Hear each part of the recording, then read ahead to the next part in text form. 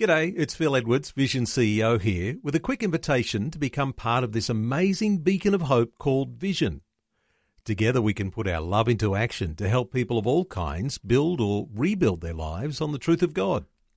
Please consider the part you can play during our upcoming Visionathon appeal, remembering that it's your support that makes Vision possible, including this podcast. Life, culture and current events from a biblical perspective. 2020 with Neil Johnson on Vision. We get into an important conversation about what's been going on in Tonga. As you know, the South Pacific island nation has been suffering after the unprecedented disaster of a volcano eruption and the subsequent tsunami. And many of the outlying islands lost all houses to the tsunami, and it's quite some surprise and amazement that there were not more lives lost. Now, aid efforts have begun to arrive in Tonga by ship, having been hampered by ash continuing to fall from the volcano eruption. Communications for the Tongan chain of islands was disrupted by the severing of an underwater cable, leaving many here in Australia desperate to hear how loved ones are faring. Well, our special guest today is Suli Late. Suli is a pastor and radio broadcaster to the Tongan community based in Brisbane. Suli, a special welcome along to 2020. Malolele and warm Pacific greetings, Neil. Thanks for having me. Hey, Suli, Tonga is in the Pacific. For listeners who are not so sure of the geography, how do you describe where Tonga is? Yeah, sure. So Tonga is actually the Pacific's last and only remaining kingdom and monarchy.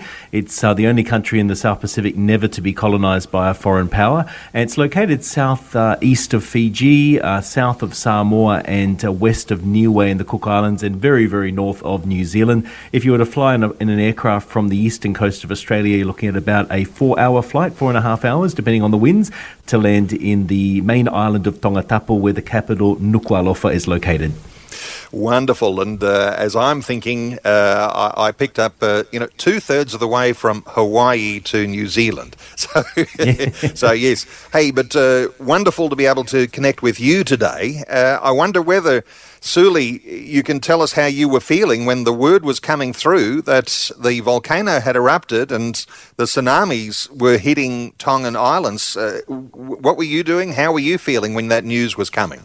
It's a funny one, Neil, because it's a little bit like the story of the boy that cried wolf. This volcano has been active for quite some time.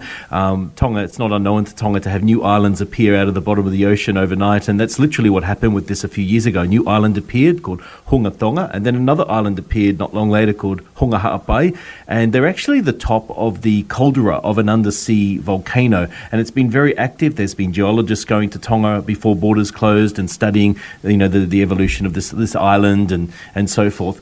But in recent days leading up to last Saturday, the 15th of January, there had been tsunami warnings and then they were cancelled. Another tsunami warning, then cancelled. Obviously, the volcano was very active. So by the time Saturday the 15th came and we heard there's a tsunami warning, I think there was a few people thinking, oh, okay, is this real? But then we started getting calls from family in Tonga, and it was clear from the panic in their voices that this warning was a lot more serious, that the rumblings and the sound of the volcano being heard on people on the main island was causing incredible fear. And so we jumped online immediately with a live stream event, and then just as we started to see shots online of a wave coming in, all communication with the Kingdom of Tonga was completely cut. And that would have been the most disconcerting thing, no doubt, because, yes, while you've got some communication open, even if you can hear a few shaky voices at the other end, at least you've got a little bit of understanding about the fact that there are people there and they are safe. But when the communication goes dead, how do you feel about that? That's a little bit more concerning, isn't it? Absolutely, Neil. And for those who've been to the Kingdom of Tonga, particularly the main island of Tongatapu, when you land in the plain, the island is as flat as a pancake. There's no mountains on the main island, and it's always been, you can look at it from the air and you could say, gosh, if there was ever a tsunami in that country one day, that the whole country would be gone. So when the communication was cut, the Tongan diaspora around the world are quite obviously familiar with Tonga's geography, and that communication cut and we know what tsunamis look like from those shots of the tsunami in Southeast Asia and Japan and other countries. Immediate panic for the welfare of family and loved ones back home.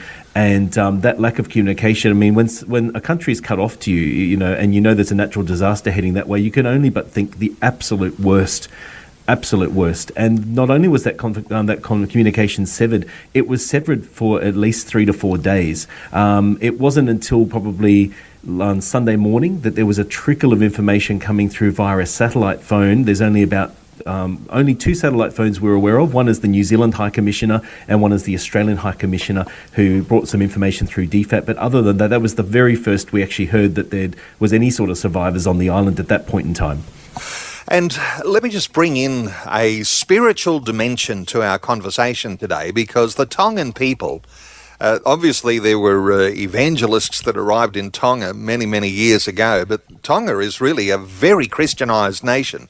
And the King of Tonga, especially, comes to the fore with leading with a very, very Christian foundation and encouraging the people. How have you been encouraged, Suli, with the King of Tonga and his communication to the people? Yeah, sure, Neil. Before we come to His Majesty, I'll go back a step. So on when we started our live stream, which we ended up, became a prayer chain. The King's daughter in Canberra is the High Commissioner of Tonga to Australia, based with residency in Canberra. She's also responsible for at least 7 other Asian nations that are under her jurisdiction. And Her Royal Highness Princess Angelica Latufuipeka Tukuaho produced a address to the diaspora, knowing there was no communication with Tonga, and shared, words of hope, some hymns and some psalms in that message, which was broadcast to the diaspora on Sunday.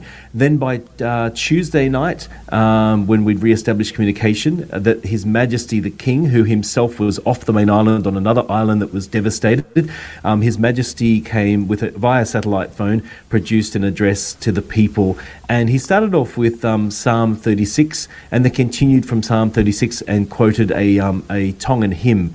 And which was just so uplifting to the people to hear. It was a time we needed to hear from our leadership. We needed to hear from our king. We needed to hear from someone in the royal family, and just to have those words spoken, and just praying for the nation, and continual intercession from the diaspora communities, and then just backed up by His Majesty coming with those words of hope. Because when all else fails, it's God that's standing there and protecting the nation, and His Majesty coming on air and just sharing that psalm and speaking in faith over the nation, and saying, we'll pull together as a country, we'll come together. No one else values our country more than ourselves, and our country is a land that's been given to God. And that was just such an encouragement. It brought tears to the eyes of viewers who were ringing up, and they were just crying hearing this playback of His Majesty's message.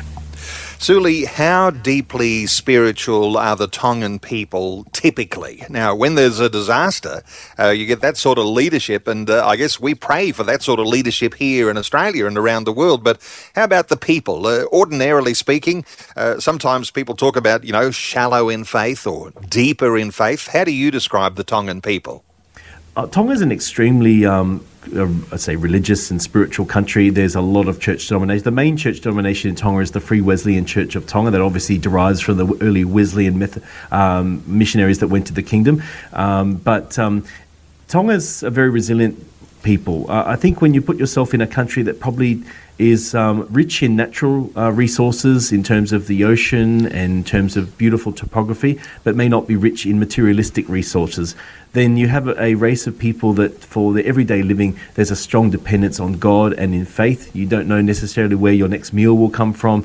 If a natural disaster comes, not everyone has, like overseas, we have our home contents insurance, and we know our house will be rebuilt. Tonga doesn't have those kind of luxuries for most of the general population. A lot of people rely on farming and agriculture, and we have a lot of Tongan seasonal workers who come to Australia to fill our labour shortages in Australia in order to supplement their income and help build a home and build up their the family back in the island. So your faith is very, very important to the Tongan people. And I'd like to just mention, Neil, that I believe I'm not wrong here, that Tonga is the only country in the world that actually has legislated Sabbath laws. So on Sunday in Tonga, it is forbidden by law to do any work whatsoever, and you're encouraged to go to church and just read the Word of God. It's phenomenal. If you go to Tonga on a Sunday, if you're there as a tourist, for example, in Tonga, Saturday, hustle and bustle. Monday, hustle and bustle, shops open. Sunday, it's just phenomenal. There's not a car in town. The whole country comes to a standstill. No international flights land in Tonga. Even the police don't work on a Sunday. It's just church and praising God. Wow. And with that level of spirituality, even though some people who attend church or observe that Sabbath rest, they will still be affected by the Christian faith element, the foundation that comes, and that we know actually brings courage when you're actually facing disaster. So there's a certain level of resilience that you might expect, and I guess this could be a case study, couldn't it, Suli? Just as you're, you're communicating with family and friends and people who you know back home, just to see how they are faring. There's communication lines open now. What sort of stories have you been hearing from people? Have they been holding up okay? I spoke to a lady the other day who called in. She was in Sydney and her daughter was back in Tonga as an example. And this lady from Sydney rang, and I'm just going to share this because it's an impact of how faith, in a moment of crisis, can impact people even here away from the direct wrath of the situation. This lady rang. She said, "Look, I'm a second generation Tongan. I was, born and raised here in Australia, and my daughter's back in Tonga. And when the tsunami warning came, I was talking to her on the phone, and she was typical teenager. She was a bit blasé about it, and you could hear people in the background crying, and they were obviously quite, scared. And she was sort of passing the buck a bit about it. And then she said, then the lines were cut, and so she tuned into our live stream, and she said, "I've never been someone to really put any emphasis on the power of prayer. I'm not someone who goes to church." But she said, when I listened into that prayer chain, hearing the pastors coming on air and sharing and people ringing up and sharing and then praying at the end of every phone call, every caller rang and wanted to just pray, even though they didn't even know if their family could hear the prayers they were praying or not because the country being cut off. And she says, "I've never felt closer to God, and I know that this event happened to bring me close to God." And she said she finally contacted her daughter a few days later when the connection was re-established. And she said, "My daughter was crying." She said that when the tsunami came, she evacuated to the evacuation area, which is, it's not even a mountain, Neil. It's literally barely a hill, but it's the highest part of the main island. And on that top there, the royal family have a residence there. And the Queen opened all the doors of the palace and allowed the people to come in. In Tongan culture, Neil, just for the listeners' context, that the Tongan royal family are deeply respected in Tonga. It's not something you just walk into a royal person's home or their bedroom or their kitchen. It's considered sort of taboo and respected. And the Queen was the one that was the first rescue mission, praying with people, the evacuees. Remember, there was no electricity. They were in darkness. She was praying, giving out water and supplies. And this girl ringing her mum was just in tears, just crying. She said, "Mum, everyone was praying and the Queen was praying with us and all that." And it was such a spiritual moment for the mother and the daughter. So that's just one of the testimonies that I wanted to share this morning. In fact, we might be even, and I'm getting the impression even hearing you talk, that when we hear of the only few lives that were lost, and certainly respectful and condolences to families that have lost loved ones in a dreadful disaster, but the surprise that there were not more lives lost seems to be something that resonates, that there, with the extent of this disaster, it's almost like there should have been more lives lost, but hey, there wasn't. We might even read into that a little bit of miraculous preservation. Any thoughts around that? Oh, totally. I spoke to a lieutenant colonel who's also a reverend and a chaplain in the Australian Armed Forces. He's of Tongan background and was meant to be on the first flight over to Tonga, but due to COVID, he's in isolation. And he was sharing with me that some of the senior commanders and that were just shocked because they were obviously, Australia and New Zealand were sharing the surveillance footage of the devastation of the islands from the air before any contact was made with the ground. And the view from some of them was, this is not survivable. There will be a massive death toll. But to think that the death toll was only 3, in all respect to the families who are obviously going through a period of mourning for their loved ones that have passed away in this tragedy, but to think it wasn't higher. When you look at the pictures on social media and the pictures on television that are coming through, it's just phenomenal that not more people didn't pass away. But again, testimony to the prayers, the constant prayers from around the world, from our Christian community praying for Tonga. It shows that that God is so powerful, and the power of prayer, and God loves his people, and he blesses the people of Tonga and the nation, and even the natural disasters come and go. At the end of the day, his love is unwavering. And I just want to share, I translated into English the 2 verses of hymn 652 from the Tongan Free Wesleyan Church of Tonga hymn book that His Majesty shared in his address. And the last 2 lines of his speech said, "The crowning glory of our Lord, the Lord of heaven since the beginning. When his people are in trouble, he stands as a comforter to them all." And then the last verse, "May the good Lord keep you. Do not have any doubts. The time of your sunset draws near, but whilst you are walking in the valley, he is truly closer than ever before." Wow. Hey, Suli, there is an appeal that's running. There's some international aid that is coming in to help the Tongan people. But you have got here in Australia, the Tongan High Commission in Canberra has set up a account where people can make donations to an appeal here in Australia. And as part of the Tongan community here in Australia, and as a pastor here in Australia, there's an effort to point people to that particular appeal. How do people actually find that Tongan High Commission account to be able to make a donation today? Yeah, sure. So that has been shared on social media, on the Tonga Mission Canberra, which is the Tonga High Commission's page. Also on Pasifika TV and Radio. That's Pasifika,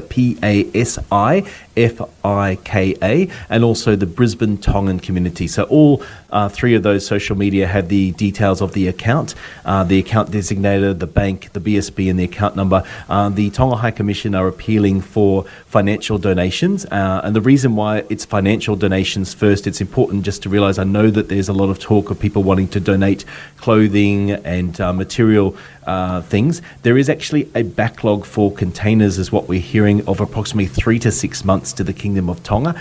This is a historical backlog dating back to last year with, due to the pandemic. And now, of course, with, a lot of damage to the main wharf in Tonga, it means that shipping will be a long time. There's nothing wrong with sending containers. There are people in the community individually doing that, which is fine. But the immediate need is for finances, so that people can, they do have a lot of materials in Tonga to reconstruct homes, but again, for the people to have access to the funds, and the government, I guess, to have access to funding in order to ensure that happens. Hence, the Tonga High Commission have started this appeal for financial donations to help the immediate needs of people, particularly for water and food. That's the primary 2. Clothing in that second, and obviously, rebuilding is probably third. It sounds to me like even a small donation will go a long way. And so for listeners, get in touch with those social media, Tonga Mission Canberra, and a number of those other ones. We'll mention those some more as our conversation continues. Our special guest is Suli Late. Suli is a pastor and radio broadcaster to the Tongan community based in Brisbane. Right around Australia, Suli, no doubt the Tongan community tries to keep in touch, as you mentioned, those social media connections, but there's a fairly close presence, a close relationship with Tongans in the various communities around Australia? Absolutely. We have a platform called Pasifika TV and Radio, which is like a on-air live stream sort of radio TV platform. It's not on all the time. We have different time slots and things. And we ran a prayer chain from the minute we first got word of the tsunami warning, connectivity to the kingdom cut off, through until last Sunday night, with pastors coming on air from around Australia and around the world, Tongan pastors, as well as the diaspora having an opportunity to ring in, obviously in Tongan language. And that was the only news of any update in Tongan language they were able to receive. So in Australia, we have over 3,000 Tongans awaiting repatriation. So these are Tongans who are just here temporarily waiting to go home, but due to COVID-19 have been stuck here for 2 years. And then in addition to that, we probably have about 30 to 40,000 Tongans scattered across Australia in our diaspora community who are, permanently here living in Australia. Wow. Hey, I want to ask you about COVID, because one of the big issues is that Tonga has been such a wonderfully isolated position that they haven't had COVID in Tonga. And now with a disaster and the world wanting to send aid, it compromises that barrier. How have you been interpreting the way things are being received back home? Yeah, definitely. Really good question. There actually was one case that came on a repatriation flight about 2 months ago, and it was isolated very quickly. And then, of course, repatriation flights were halted. And it was one of those ones where they tested positive, then they did another test with negative, then a positive, then a negative. So it's a little bit up in the air on that front. But the country is well equipped in terms of isolating any case that comes in, but the hospital system in Tonga would collapse under an outbreak in Tonga. There would be, I think from what I've spoken to members of the Ministry of Health in Tonga, they could probably handle a maximum of 15 people with COVID in quarantine, maximum. So COVID-19 is huge problem for Tonga, and this has been an issue in terms of foreign aid. Traditionally, aid flights would arrive in a time of a natural disaster like this, and then you'd have Australian and New Zealand forces on the ground. They can't do that this time. So the flights that are going to Tonga are either dropping off supplies, waving from a distance, back on the plane and flying back to Australia, or they've set up a temporary base at the hangar at the Fuamotu International Airport, and they can't interact or mix with the community. So Tonga is reliant on Tongans to do this relief effort, the Tongan Navy and the Tongan Armed Forces, His Majesty's Armed Forces, because of COVID-19. It would devastate a small community, and Tonga did lose a lot of people back in the time of the Spanish flu. Lessons were learned in that generation, and Tonga's government's very firm that won't happen again. Well, from 176 islands in the Tongan archipelago, 36 of those are inhabited. So while you talk about the main centres and how they might deal with COVID, you've got all these issues, haven't you, with outlying islands that might not have any medical capacity to be able to handle the pandemic if it arrived there. That would be a major logistic exercise, wouldn't it, just to try and protect those outlying islands? Absolutely, and logistics it's a really good point you've raised there, Neil, with logistics.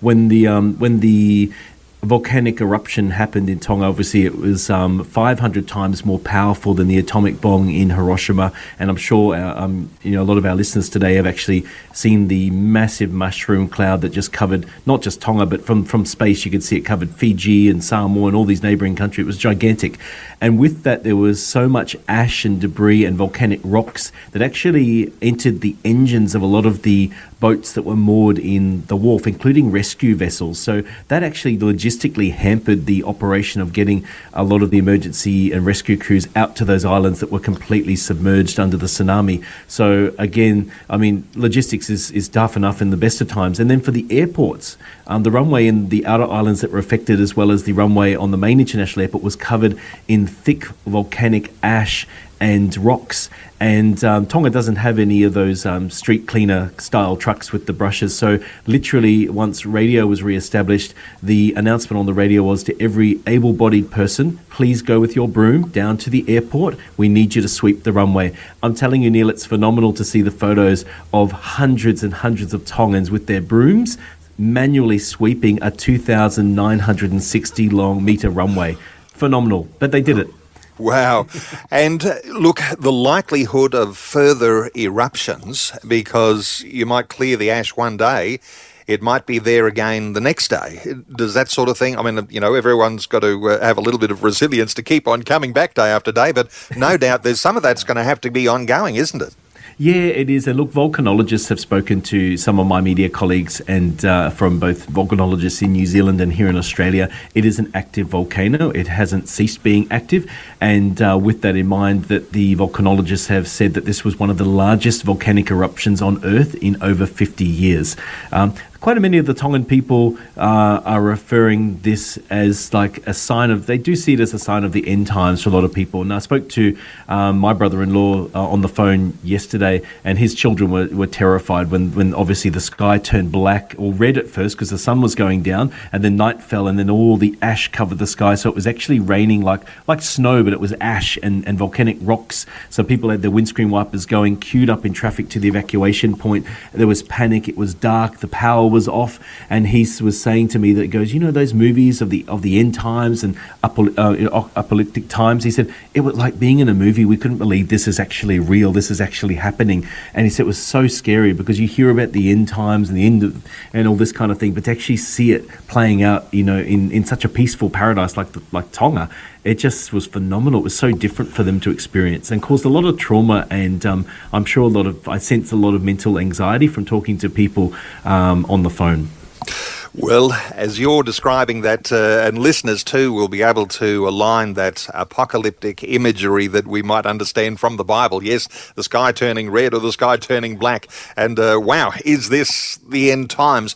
Interestingly, for a religious people, a very deeply spiritual people and attentive to biblical ideas and understanding, the thought that there might be fear for some is like, oh, that's just a fear thing. But fear is a very powerful motivator to actually grow faith. So there's a certain sense here in which I wonder whether you'll get your thoughts here, but when you've got a fearful thing like that, that people actually will not grow weaker in their faith, but they'll grow stronger in their faith, Suli.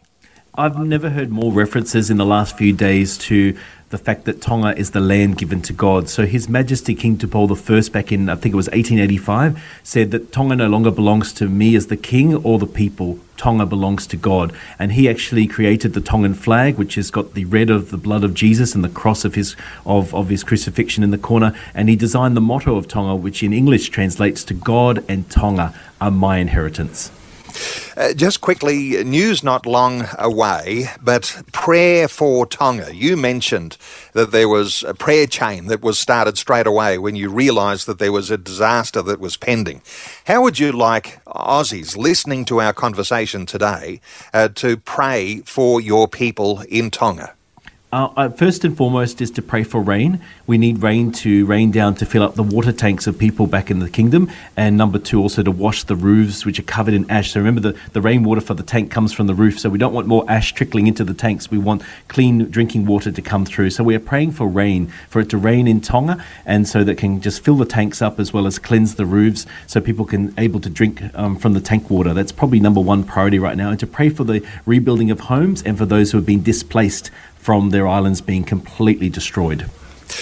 Just quickly, and we might follow up after news and deepen this conversation, but what have you heard from churches in Tonga? Because I did see one image of a church being the only building that was still standing on one island. How have churches fared?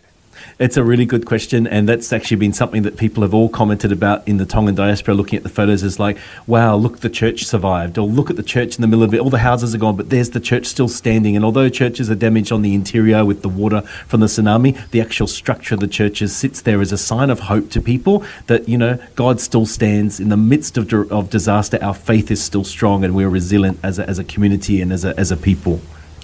Well, we're going to news in just a few moments. I do want to come back to this appeal that's going on right now, because the Tongan appeal, there is a bank account for the Tongan High Commission in Canberra, and if you follow social media, follow the Tonga Commission Canberra and other social media that we'll mention again shortly after the news perhaps. But our special guest is Suli Late.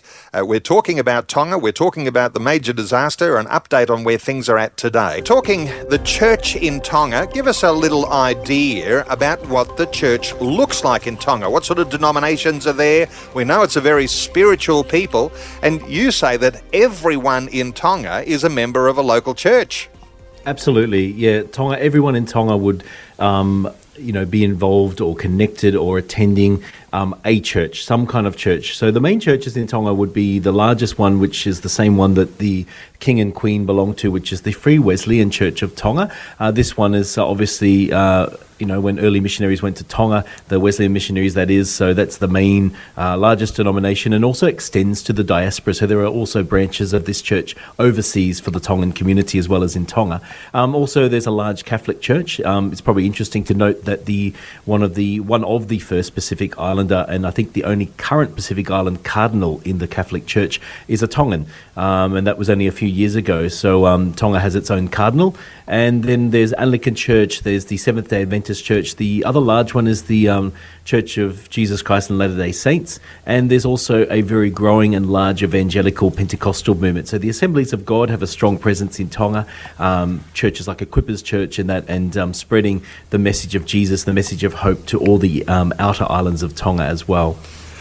Isn't it interesting to talk about a nation which is a godly nation, a church-going nation? Because I'm going to ask you and put you on the spot here, Suli, but what do you know of the history pre-Christianity? Because we know that Christian mission can, in fact, dynamically transform a people and prepare a people even to face a dreadful disaster like this. But what do you know of Tongan culture pre-Christian?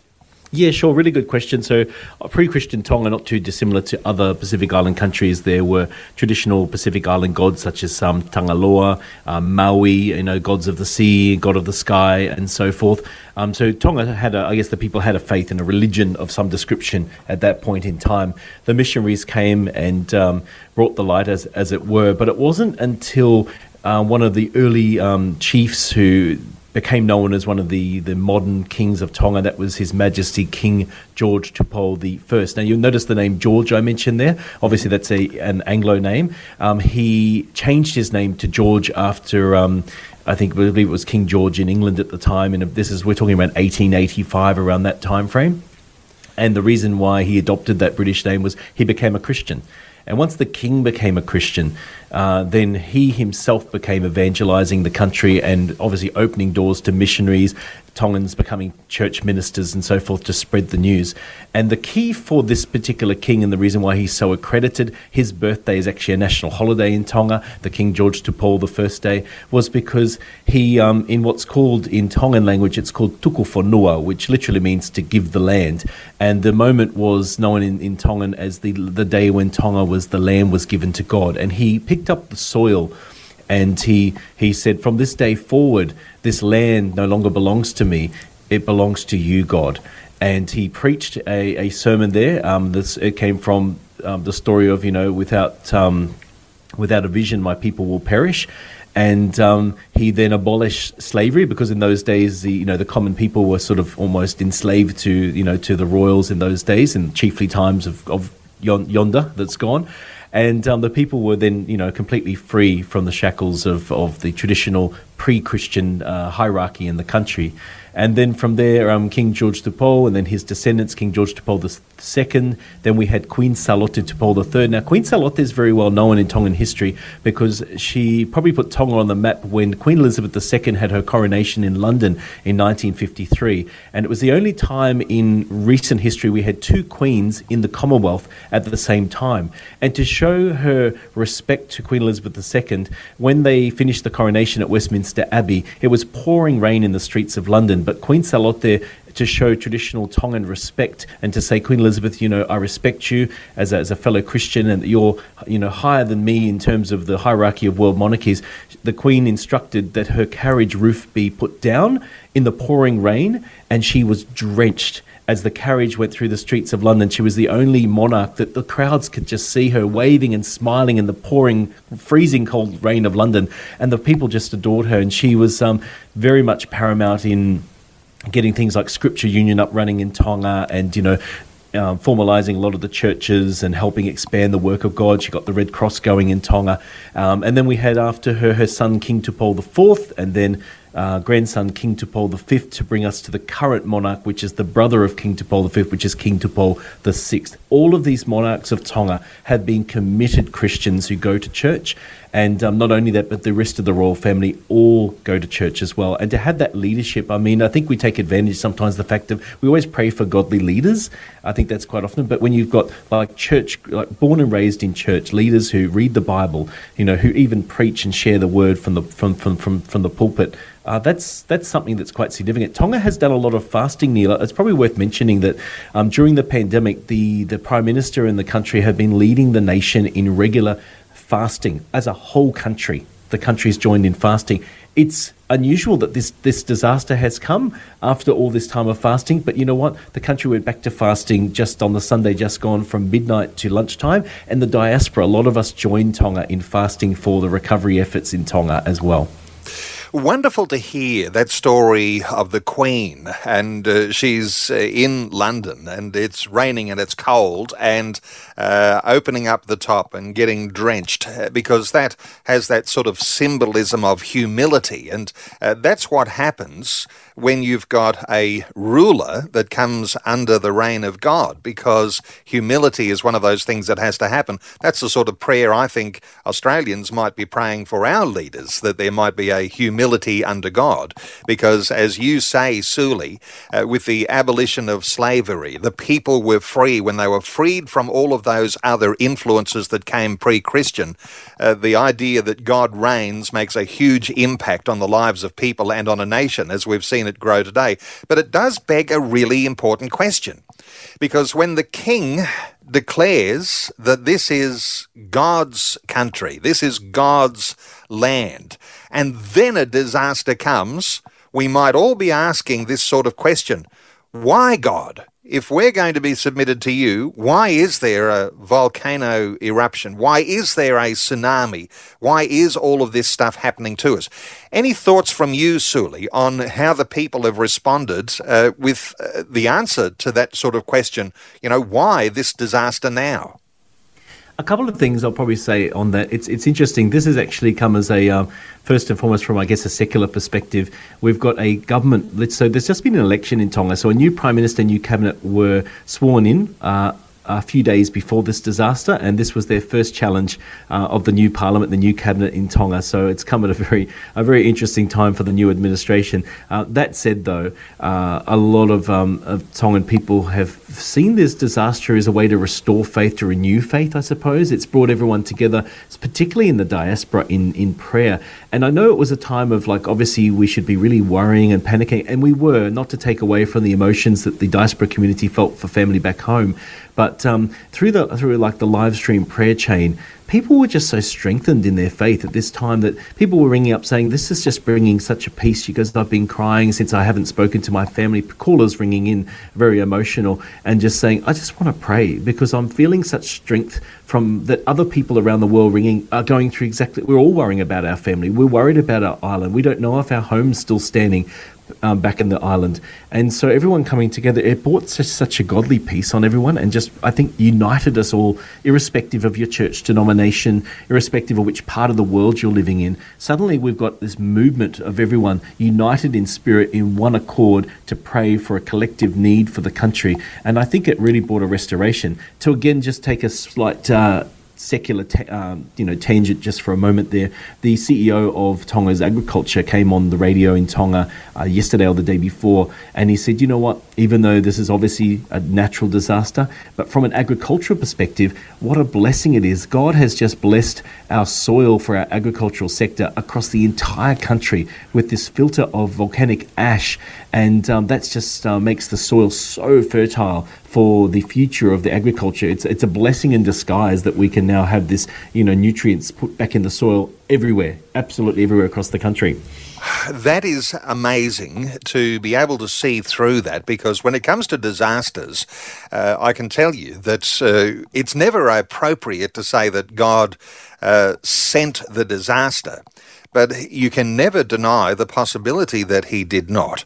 And so there's no real easy answer to that. But when you say that this has actually caused the possibility for renewal to come to a nation when it comes to the agriculture sector, and no doubt there's a lot of agriculture relied on just to feed the people. So it's not a mini minor thing, is it? It actually is quite significant that you might have a real boost to the fertility of the land. Absolutely, and I think this is just testimony to the resilience of the Tongan people. I was watching one of the online videos. There's a second generation Tongan Australian family who went back to Tonga probably about 10 years ago and started a resort on their parents' original family land. So they left Sydney, they went back to Tonga, and their resort was destroyed a couple of years ago in tropical cyclone Gita. This is while borders were closed, so that's okay. They they rebuilt again and got themselves. Now I've seen photos of the resort that was destroyed in cyclone Gita, and there was still some level of structure left. And then now their whole resort is completely gone. Like, there's only the concrete foundation left. There is not one evidence that there was ever a resort there before. It's completely destroyed, and that's their livelihood at a time when there's no tourists going to Tonga due to the border closures. And they came online and recorded a video, and it's so touching. They said, you know what, we're okay, we're safe. Please just pray for us, pray for our business. We're going to pick up again. We're going to rebuild Tonga. We're going to rise from this, but we need your prayers together. And we're praying here, but please join us from overseas and pray with us as well. And when the borders open, we want you to come back, because we by then will be rebuilt again. And it's just like, wow, these people have lost everything. But instead of looking at the hopelessness of the situation, or even maybe considering, is it worth it? Is it worth even starting this resort again? We don't know when the border will open. But instead, it's direct to prayer. It's coming back to God, going, God, you know, this is a challenge. You brought challenge because in the time of challenge, we grow. And this is a great opportunity to grow and to get over this and to rebuild and restore. No doubt, in tough times, we all grow and we all become more resilient, and we are all able to handle deeper things, and that brings that level of maturity. But when you talk about that silver lining, the agriculture department, the restoration of that fertility of the land, silver linings on what is a very black, a volcanic cloud, you might say here, the unifying of the people. I mean, this is one of the other major things I think is coming through in the theme of our conversation today. People growing stronger under God, and we might assume that that's going to actually be something that will take even a deeper effect over the coming times. What about tourism in Tonga? Is there a tourism industry? Because global publicity, there's an old saying, no publicity is bad publicity, and if there's a disaster, there could well be an on-flowing effect of tourism in the years to come. Any thoughts here? Absolutely, Neil. I'm so glad you asked that question. Tonga was slowly starting to rebuild its cruise industry. There was a lot of cruise ships that were coming to Tonga prior to COVID-19, and second to that as well, yes, there is a small tourism industry. I wouldn't say it's major. Tonga is one of the only, if not one of the only, countries in the world where we can still swim with the whales. So that's quite popular with whale watchers. That you don't just watch the whales; you can actually swim and interact. Not obviously interact from a distance, obviously with the whales, but that's a huge draw card to people.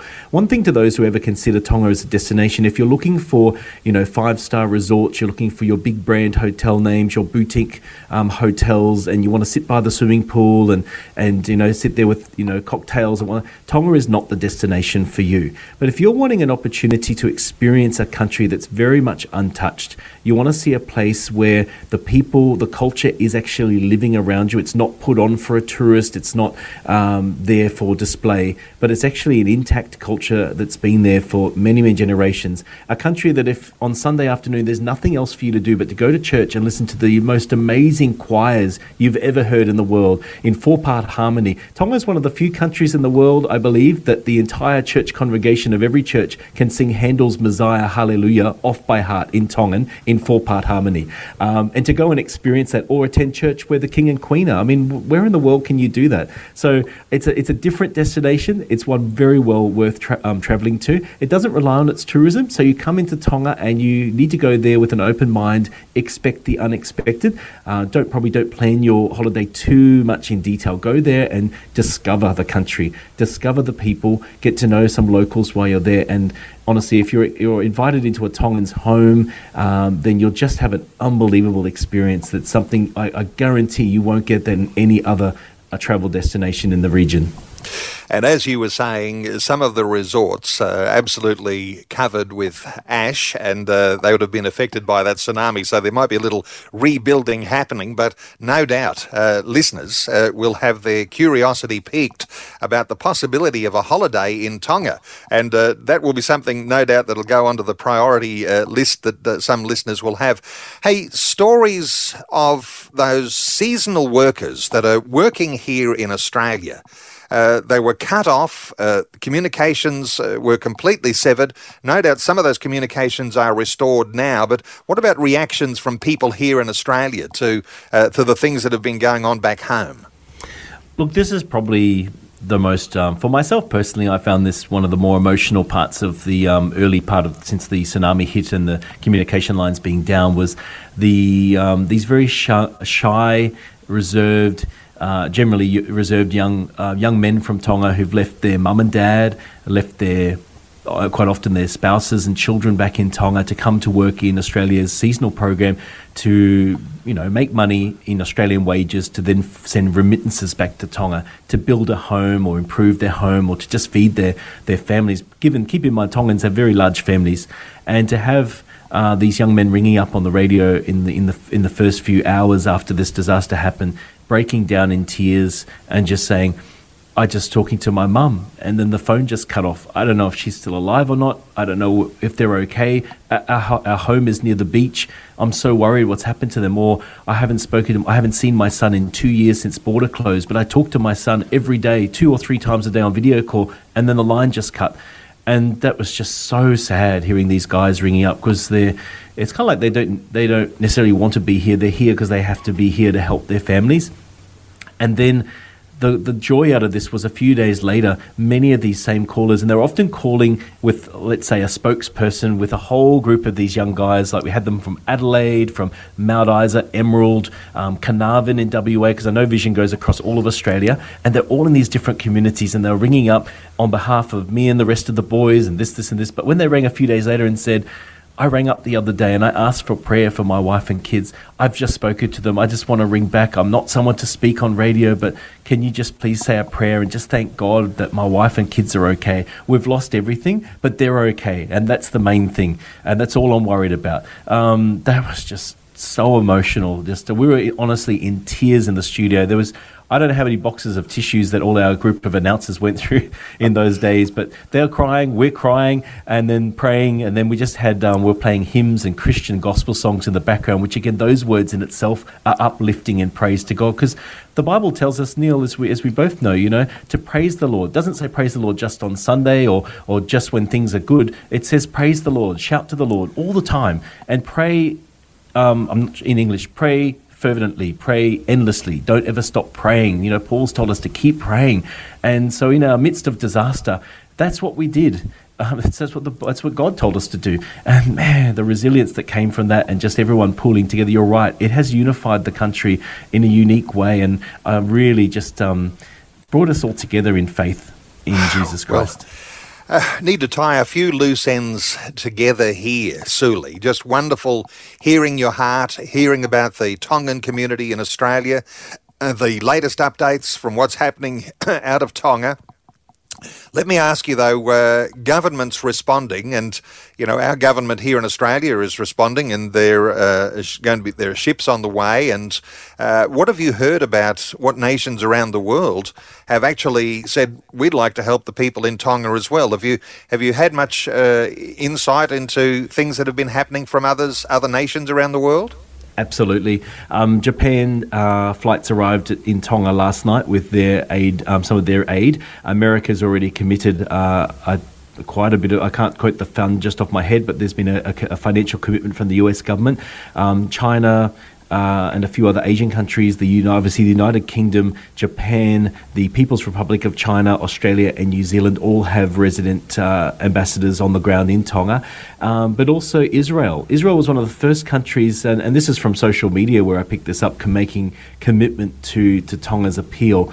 Tonga's actually had diplomatic relations with Israel for a very, very long time, but it's beautiful to see so many countries pulling together, and even fellow Pacific Islands who, don't have a lot probably financially compared to wealthier countries like Australia and New Zealand in terms of finances, but they still want to do something to help them. And amongst the Pacific diaspora here in Australia, I've had so many calls from Fijian, Cook Islander, Niuean, Tokelauan, Papua New Guinea and other Pacific communities here saying, we want to help our Pacific neighbours, what can we do? And that's such a joy to hear that. So that's been a really good response from our international community, and Tonga needs it. So just want to clarify, Neil, even though I've shared about the resilience of people, I don't want to minimise or diminish in our chat today the damage on the ground, like the tangible damage in terms of the houses and stuff. There is so much destruction. There are island communities there that do not exist, and they've evacuated these people to the mainland. The mainland is very different from the quiet, quaint little island they come from. It's a bit of much more of a busy environment. They are in shock. They're experiencing levels of trauma. They don't even know when they'll ever be able to go back to their island community. And then you have the western part of the main island just obliterated in terms of houses and livelihoods and so on. So it will take a long time to recover, and we really need the help of everybody. Wonderful stuff, Suli. And, to remind us that resilience is not about the people who are, in fact, suffering and are victims. The resilience comes to those of us who are not in the suffering and victims, that we might then be able to use our strengths and our resources to support those who are in desperate situations. And I'm glad you reminded us of that desperation just here at the last moment for our interview, because I want to remind listeners that you can make a donation to the Tongan Appeal. And I'll ask you, Suli, just to mention all of the different social media connections that people can make to find the bank account detail for the Tongan High Commission, which is running this Tongan Appeal. So just go through this. The Tongan Mission Canberra, and there's a number of other social media platforms that people can access that bank account details.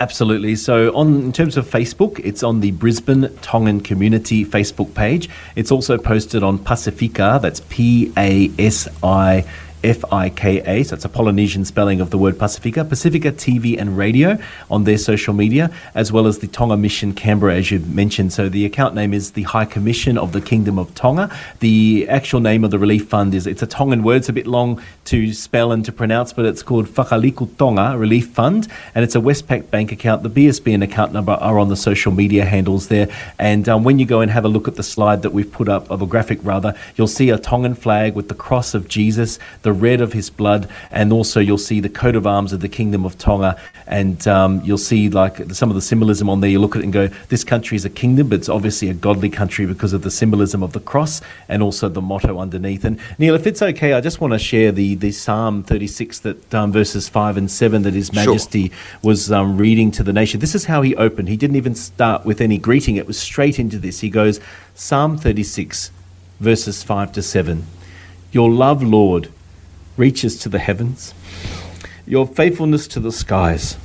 Your righteousness is like the highest mountains, your justice like the great deep. You, Lord, preserve both people and animals. How priceless is your unfailing love, O God. People take refuge in the shadow of your wings. And then he went on with his address after that. And I'm tearful just sharing that because it's so emotional when you hear God's word in your time of crisis, in your time of need. It really does pierce the heart like nothing else. Well, Suli, we can hear your heart, and for the Tongan people, and the encouragement to listeners today is to spend some time just to pray for the Tongan people, and if you're able, you might like to make a donation too to that Tongan Appeal. Suli Late is a pastor and radio broadcaster to the Tongan community. He's based in Brisbane, has a radio program on the Brisbane radio station 4EB, and he did mention Pacifica TV and radio. If you want to connect with the Tongan community a bit more in depth, you can do that through those platforms and those outlets. Suli, thanks for sharing your heart and for being with us today on 2020. Thank you so much, Neil, and thank you all the listeners of Vision, and thank you to all the people of Australia for your prayers for the Kingdom of Tonga. It's been a pleasure to be here this morning, and a big supporter of Vision. Thank you so much, and God bless you all. Thanks for taking time to listen to this audio on demand from Vision Christian Media. To find out more about us, go to vision.org.au.